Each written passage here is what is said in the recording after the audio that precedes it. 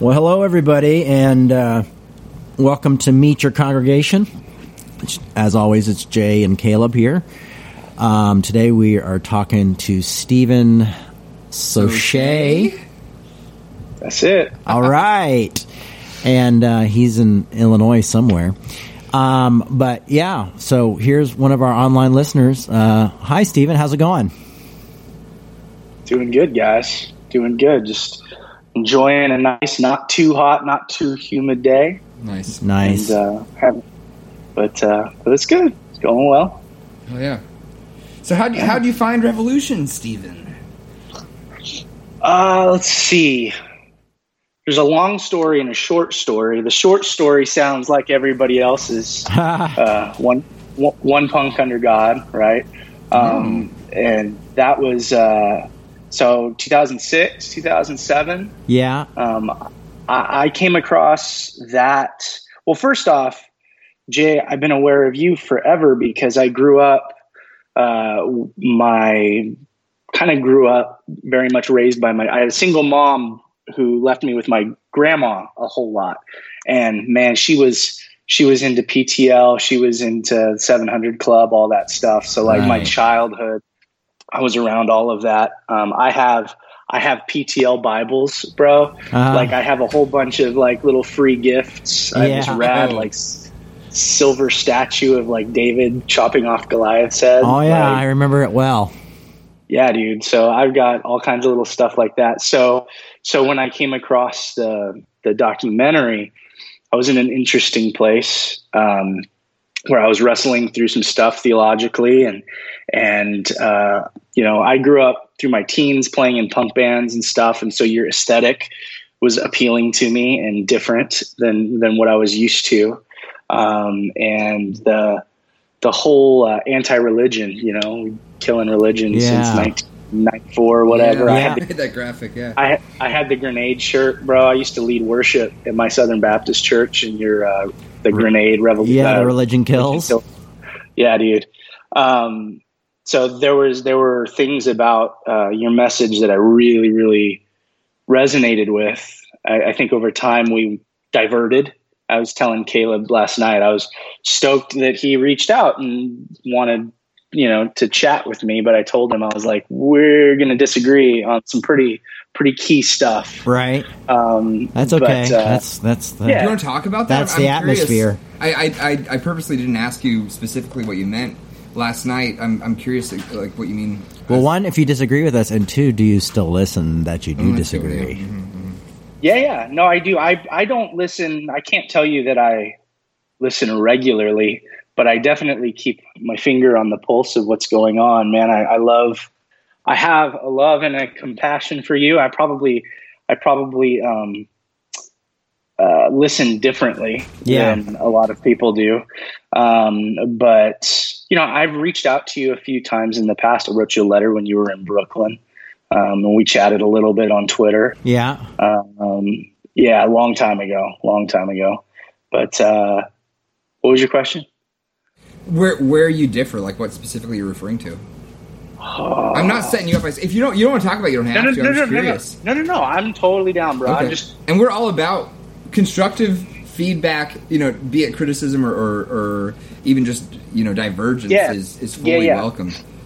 Totally. So, I moved to Illinois a little over a year ago from the Bay Area in California to take a position as a pastor at a Southern Baptist church. Okay. So I'm a Southern Baptist pastor. All right. Now, I'm not dyed-in-the-wool Southern Baptist. I was at a church when I was about 23, so 2009, 2010, where I kind of became a part of the Southern Baptists, that church. Consequently, I got super burned by, in brutal way. Yeah. But not the most brutal way. It hurt. I'll just put it that way. It hurt the way that went down. But it didn't cause me to kind of go, walk away completely. It left me going, if there's anything I learned from my time on staff at a Southern Baptist church, it was that I never want to be on staff at a Southern Baptist church. Of course, that's what happens. But fast forward 11 years, here I am on staff at Baptist church. But as far as what I disagree on, I think, man, I've thought about it a lot and kind of how to boil it down. And there's different ways of approaching it, because there's a lot that I would disagree with you guys on. Mm-hmm. But I think, to give you some background on it, like I remember, Jay, back in the day, one of the things that resonated with me so much about what you were very upfront about was just the way you felt about religion. And when we talk about religion, we're speaking about modern church, institutionalized, sort of check these boxes off, and that's what makes you a Christian sort of things. And I remember I was on this path that it felt like in my early 20s, I was sort of kind of breaking pieces off, and jettisoning things that I didn't need from what I believed, and about what made somebody a Christian. And as I'm going further and further, and I think some of this came right from some of the things that you said in One Punk Under God. You were like, I think there was one point where you were speaking somewhere when you talked about it's just not of anything that you do. You boil it down to its most basic core of like, what do I have to do to be a Christian? And what I found was that, of course, we all agree you don't have to be baptized to be saved, and you don't have to be a formal member of a specific church to be saved, and you don't have to jump through these hoops or jump through that hoop. Then we kept boiling it down to this last little stand of what do you do? And that is, well, I got to make a decision, right? I got to say a prayer. I got to confess. I got to repent. I got to whatever. And there was a time where I just went, what's the difference? What's the difference between saying you got to be baptized and you got to make a decision, right? If it's one thing, it's the other, whatever. And what that led me to do was, that came at a time in my life where two things were kind of coming to a head, and that was kind of new atheism with Daniel Dennett and Richard Dawkins and Christopher Hitchens and Sam Harris, and these dudes were all kind of doing their thing. That was towards the end of that being hip. And then kind of the new Calvinism stuff was starting to pop up. And initially I was very drawn to the new Calvinism stuff. And I will say, for all of its faults, of which they were many, God really used that in my life to bring me into what I believe is a certain measure of truth. Now I would, I'll be the first person to, sort of talk about what was wrong with that movement and how, time has told on that, right? Their big thing was, talking down the emergent church and how evil it was. But in the end, they disappeared about the same timeline as the emergent church. That's ironic. Yeah, I never thought about it that way. Yeah. Different. But what happened was, I think a lot of the people for whom it impacted, like for me, I'll tell you guys this today, like I'm a Bible believing Calvinist, right? And so, but I think the same thing that led you, or something similar, I can't speak for you, Jay, but from what I've heard, I think there was a point where you were kind of drilling down to, what makes me a Christian? How does this thing work? And you took a certain path. And then when I came to that point, I took a totally different path. But I think one thing that we really have in common is the way we treasure grace. Grace is everything in my life. Yeah. To the extent that, I mean, if you look at, the kind of the tagline, for our church, I'm the pastor at Sunfield Baptist Church. Like, right when you go to our website, it says, we don't care how you're dressed. We don't care how many tattoos you have, what candidate you voted for. We're a church family full of broken, imperfect people with every kind of story imaginable. and we're saving a seat for you. And that's kind of us, man. Like we're broken, jacked up people who are honest about our brokenness. But we believe that in the scriptures, in the person and work of Christ and the grace that he has to give, there are some answers to that brokenness, where I don't know that you may articulate it in the same way that I would. So like there's obviously a major divergence, but I think the heart behind it is very similar. Awesome. We got to get you out here to talk, man. We need more, diverse voices, diverse yet loving voices, I think. Yeah. I guess I'll ask you, how often do you listen? I'm curious. You're the first Calvinist listener that I think that we've had direct contact with, which is great. Like it's freaking great, man. Like I love the fact that we can appeal to this demographic. I don't know if it's a demographic or not. But like the fact that you are engaging with us is encouraging, and so I'm curious what keeps you engaging on whatever level that you do. I was going to sound I hope this doesn't come off as condescending, but like I deep down have a hope and a desire for Jay, as he shares about his journey, to kind of come around to. Yeah, that's the Calvinism there. Yeah, that I'm destined. That's great. Yeah. Destined to change. He's the elect. Well, no, I mean, yeah, you can put it that way, but in the end, like one of the things that's so appealing about what you do is your brutal honesty. And I remember, I have a kind of a crazy memory, but I remember one of the things, in one of the interviews that was given about you, one of the ladies at the church in Atlanta said that you were haphazardly human. Wow, that was Bethra. Yeah. Yeah, and I think that kind of sums you up, kind of sums your style up. Totally. I would say that, again, I think at a point in your life, the people that showed you love and acceptance were people who I think just intellectually and biblically missed the mark on certain things, and so you went down a certain path. That sounds awful, bro. I don't mean it that way. But I get it. I get that. Right. And I get that, the hurt and the pain that you, it's all Pete Rollins' through. Fault. It's all who? Peter Rollins. Peter Rollins. I was going to say McLaren's, but whatever. Yeah, probably Brian McLaren too. But Brian McLaren's the real deal, man. I've never met anybody as real as that guy. So. Oh, I know, and I can't say that I've met any of these guys. I got a ton of his books. I've read a lot of his stuff, and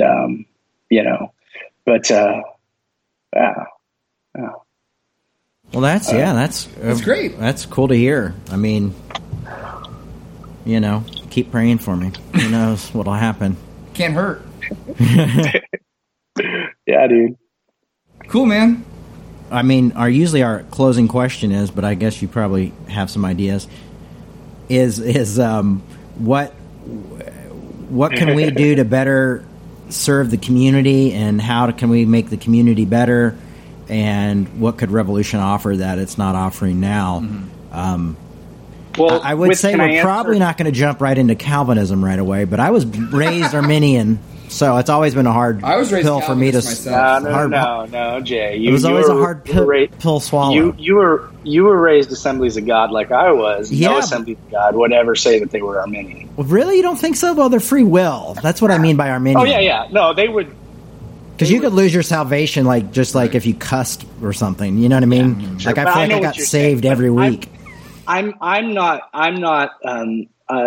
As far as my Calvinism is concerned, I'm not the type of dude who labels every evangelical who doesn't agree with me an Arminian. I don't think there are many actual Arminians. I think there are. I think people hold to inconsistencies, in what they believe. Like I think one of the churches I went to as a teenager, once I was able to go to church for myself, I started playing in a band with this bass player who kind of became my best friend in the world. And his dad was a pastor at a Calvary Chapel. Oh, okay. Calvary Chapel's cool, man. They're into grace. They love the Bible. They'll accept you. Well, back then, back in the day, they were very accepting of the hippie culture and stuff. Not so much. I was kicked nowadays. out of a Calvary Chapel once, but yes, I get you. Yeah, it's different. And one thing about Calvary Chapel is, man, they run the gamut from, super rad to kind of a little bit crazy. But I totally lost my train of thought. Are they autonomous, Calvary Chapel? They are. Okay. Each one of them is autonomous, just like Southern Baptist Gotcha. churches. So Calvary Chapel is pretty crazy. Like, some of the leadership stuff that's gone on there is insane. Once you know about it, man, there are some things that I really love about them. But there are things in the leadership that are super sketchy, like with any other, big convention. But yeah,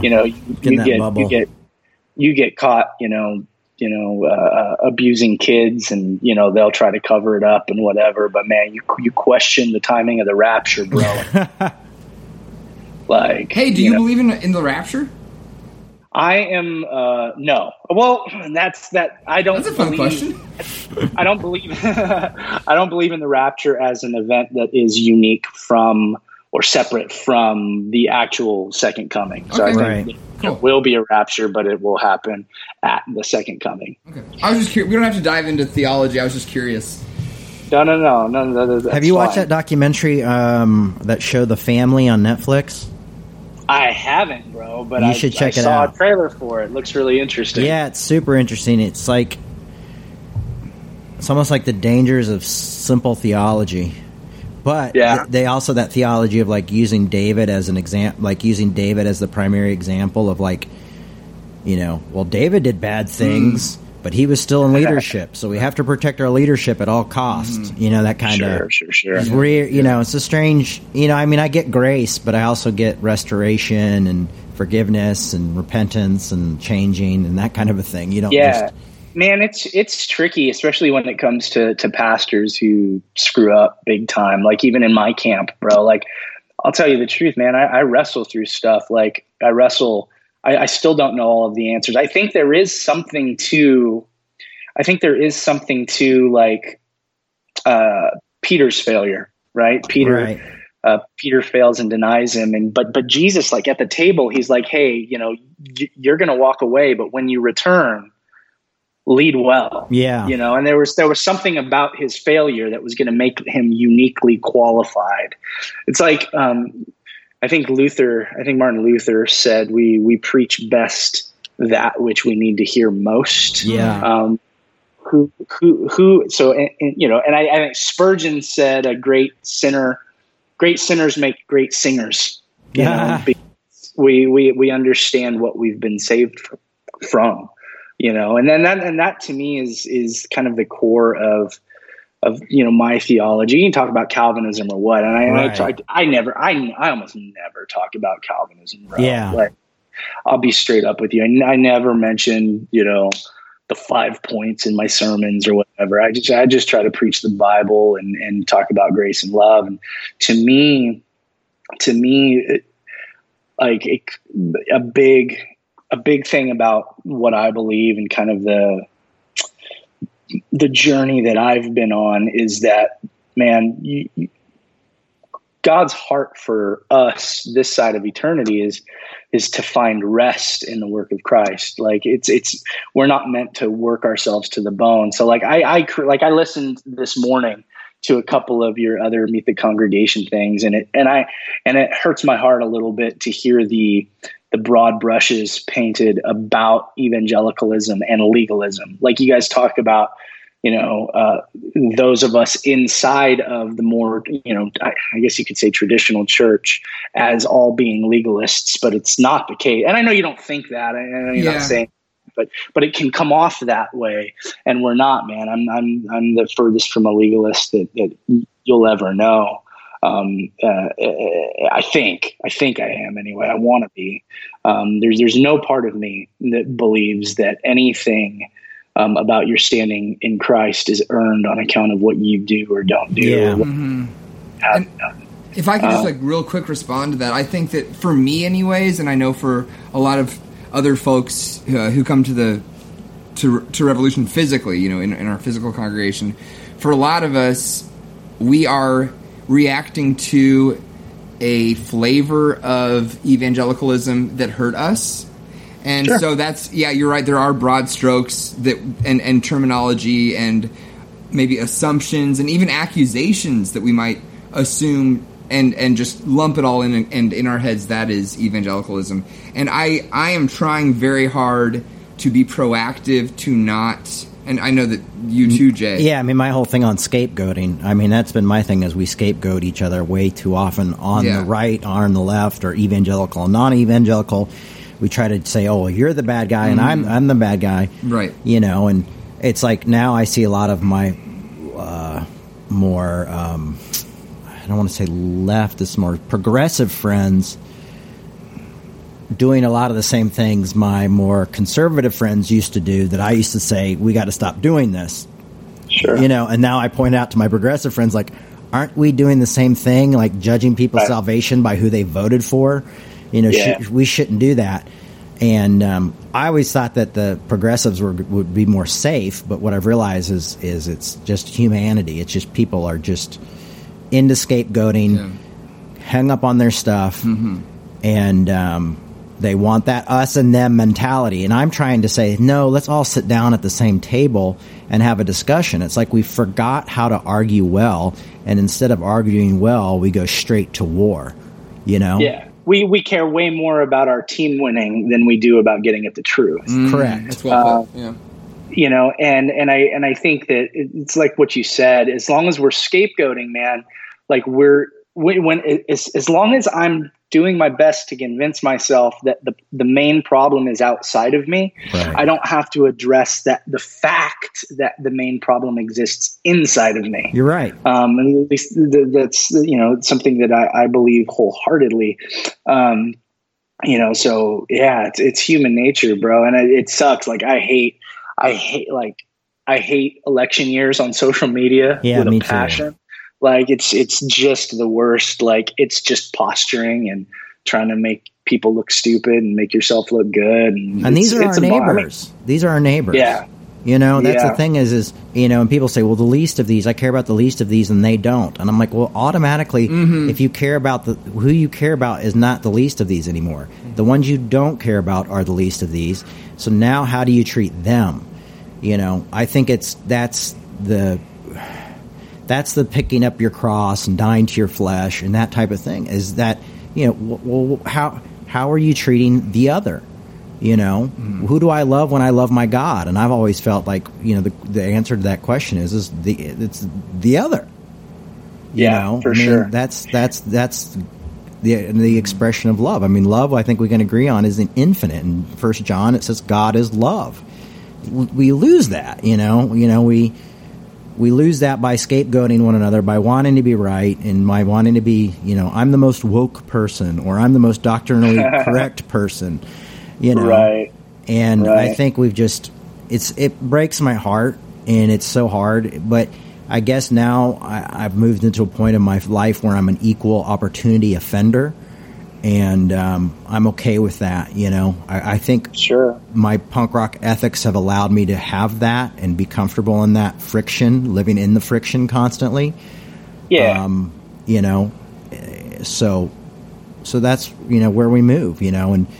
And I'm tired of trying to make everybody the bad guy, because we're human people, and I think sin is brokenness. And we're all freaking broken, so if we could just talk, What do you mean when you say that sin is brokenness? Like, because I mean, obviously we all have the stuff that we deal with. We all have issues. We all have, what we would call brokenness. Well, I think it's what does that mean when you? I think what I mean brokenness is kind of the idea of our lack to admit that we have brokenness.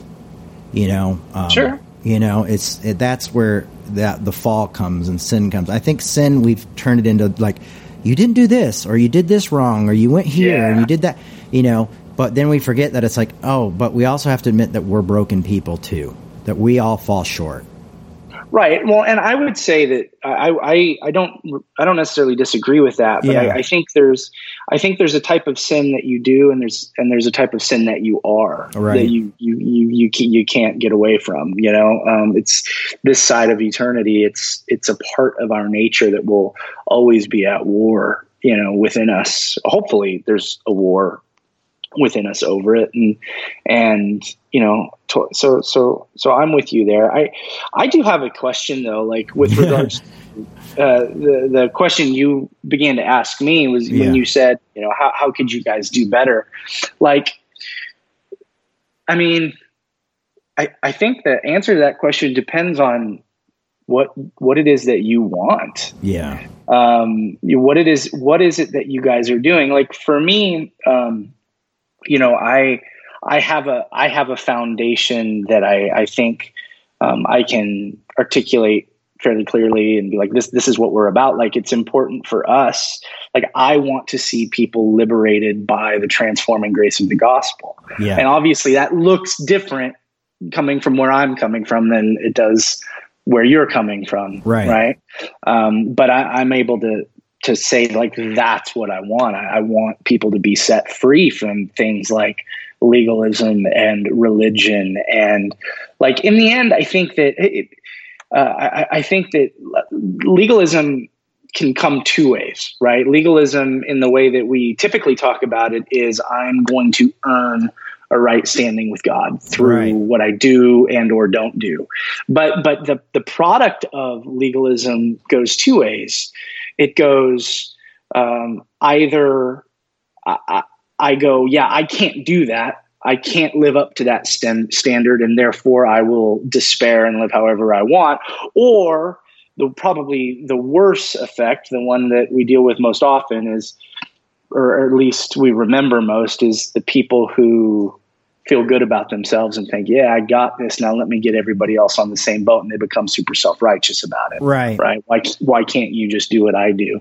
But at the core, I think legalism has to do with how we relate to the law. And it either leads me to try to keep rules, or it leads me to go, I don't care about the rules because I can't keep them anyway. So I'm just going to be a law unto myself. Right. But I want to see people set free from that, because I believe the answer to the law is grace, right? Grace being, a love that loves with nothing in return, right? Mm-hmm. No financial return. Or any return, right? Nothing. The grace is, grace loves the unlovable. Right? It doesn't care. It redeems the broken and the flawed and the wretched. So how do you relate to that stuff in light of your views on the Bible and the truth of Scripture? Like, what's the win for you? What are you trying to do? I would like to see people not treat the Bible like a law book. So would I. And I think that's what we do a lot is we don't realize the history of how the Bible was written and why it was written in the books that are in there. And I have some very deep convictions about some of the books that, I think should have never made it in the canon, just due from my own personal research and study. And I think we take some of that stuff and we just turn it into a law book, and we don't take it within its historical context and read it that way. And I think it's important to have the context and to understand the history of the book, and that it's a collection of letters, that it's a library, literally a library. And, that's what the Bible is. It's a collection of scrolls. And we instead try to make the whole thing, we do acrobats? Mental acrobatics. Mental acrobatics to try to make the whole thing fit perfectly together.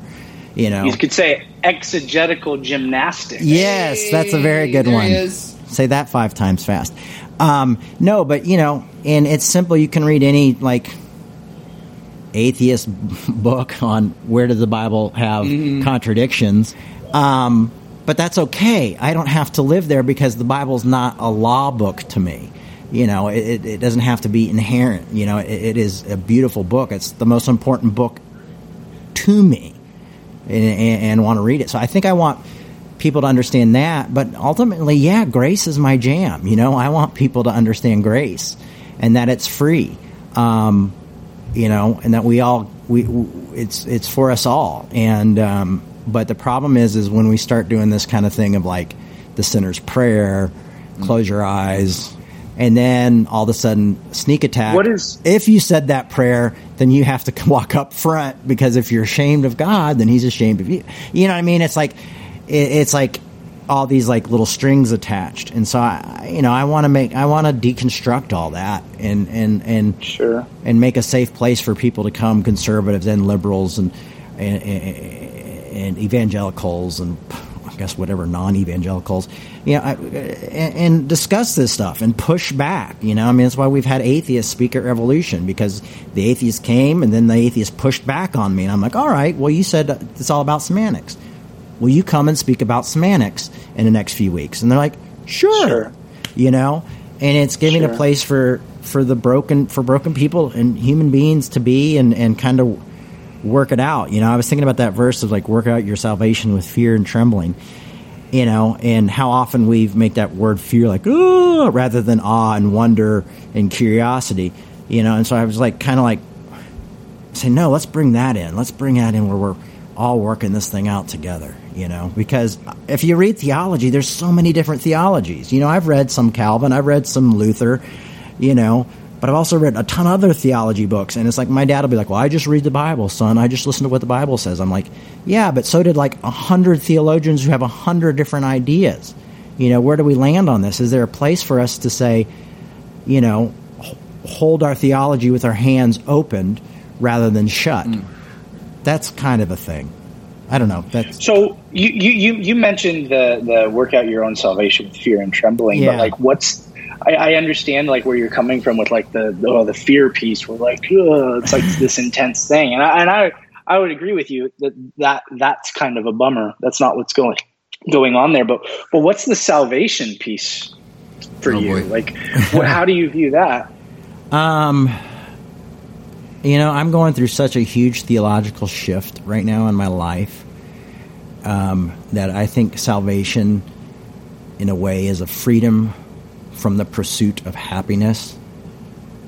It's that we don't have, allowing yourself to be free and allowing yourself to live in your brokenness, and in learning to embrace your own brokenness so you can embrace others' brokenness. I guess it would be loving God with all your heart, but equally as important, loving your neighbor as yourself. Stephen, are you asking the question in the context of an afterlife? Is that what you're asking? Salvation. In the context of what? Are you asking that question in the context of the presumption of an afterlife, like salvation from damnation? Is that what you're asking? Yeah. Okay. Yeah. Totally.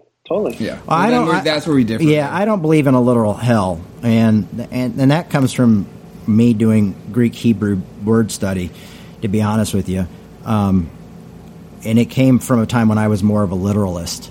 I mean, that's how I actually became affirming for LGBTQ community, is because I was more of a literalist at the time. So I just tried to research the history and the background of the scriptures and exactly what it was talking about. And so what's the difference then? Because aren't you then kind of doing the same thing that you're accusing others of? What do you mean? Because you just said, well, there's 100 theologians who say 100 different things.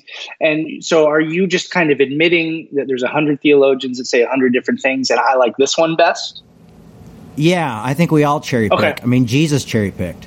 Jesus would read from the Bible and leave out certain points. Paul cherry picked. He would read scriptures and literally from the Torah and literally put verses that were not next to each other and quote them as though they were next to each other. So I think we come from a long line of cherry pickers, and I don't see I can see when we do use that for harm, but I can also see when we use it for good. So yeah, I mean, it's humanity. I mean, theology is man's understanding of God. And to be honest with you, if we figure out God, then God ceases to be God. So, I have to live in that tension constantly rather than saying like, oh, I've arrived at the perfect theology. I mean, I wish. Yeah. Yeah, I agree with some of what you just said. Like, insofar as God not being fully understandable, but I do think that He's revealed Himself to us in measure through the Word of God. Well, and so I think but see, I could sit here and Paul too. I'm Paulinian as well, so. Yeah, but like I think that we could, and I don't think we want to do this right now. I don't really want to. Yeah, this is a can of worms, buddy. But I think we could sit here and have a discussion around the historical reliability of New Testament texts that would. I don't think it would be crazy lopsided on one side or the other. Right. People typically walk away from conversations like that hearing what they want to hear. Yeah. Right. Yeah. So you look for people who are already leaning the direction that you already kind of want to go deep inside, and then you latch onto those things.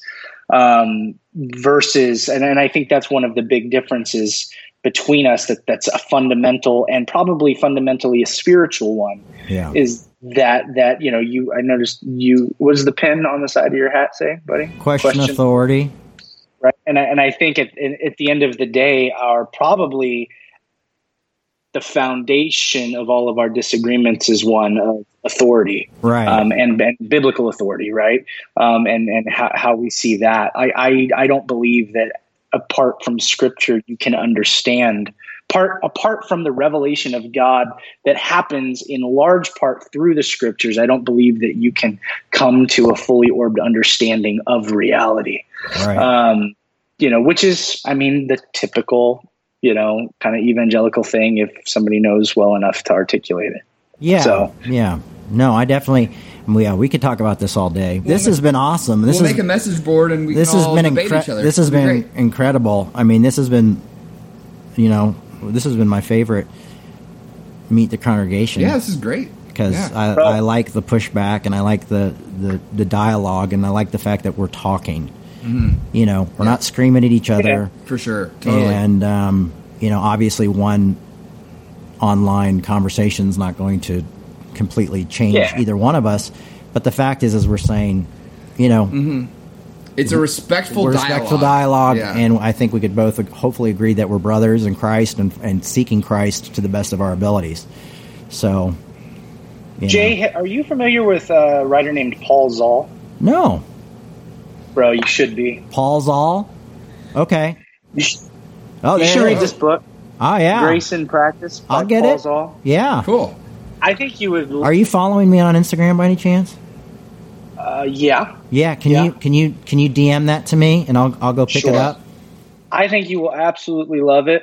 At least the first half of it. I mean, man, I've read all sorts of stuff. So my friends used to get mad at me because I would read Piper, and I was like, I just want to see what he's saying, And they're like, well, you know what he's saying, don't you? And I'm like, well, not completely, especially the one where he had like Snake on the front that was supposed to be Brian McLaren, I think. Mm-hmm. I was like, I'm going to read this. I didn't know about that. Yeah, he had it, when the Emergent Church hit, it had its people, but whatever. You're in J Pip's backyard, yeah? Yeah. His son's actually come to Revolution a few times. So that's been nice. Which one? Abraham? Yep.